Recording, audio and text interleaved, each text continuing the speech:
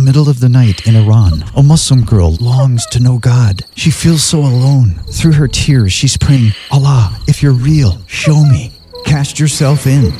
Sarah was born and raised Muslim in Iran. When she was 9, she started having dreams. A man in white would sit next to her and tell stories. He spoke in the first person, as though the stories were about him. He'd say, I remember when I was with my disciples. We were in a boat when a great storm began to blow. That kind of thing. Night after night, he told story after story in the first person. Finally, in one of her dreams, Sarah asked, Who are you? Why are you telling these stories? He said, Remember months ago you prayed, God, if you're real, show me? I'm showing you. I am the Lord Jesus. Soon after this, Sarah found a Bible and read all the stories Jesus had told in her dreams. Now she understood. She put her faith in Jesus, and soon after, her entire family embraced Jesus. Jesus is moving in the Muslim world. Join him. Find out how. FrontiersUSA.org.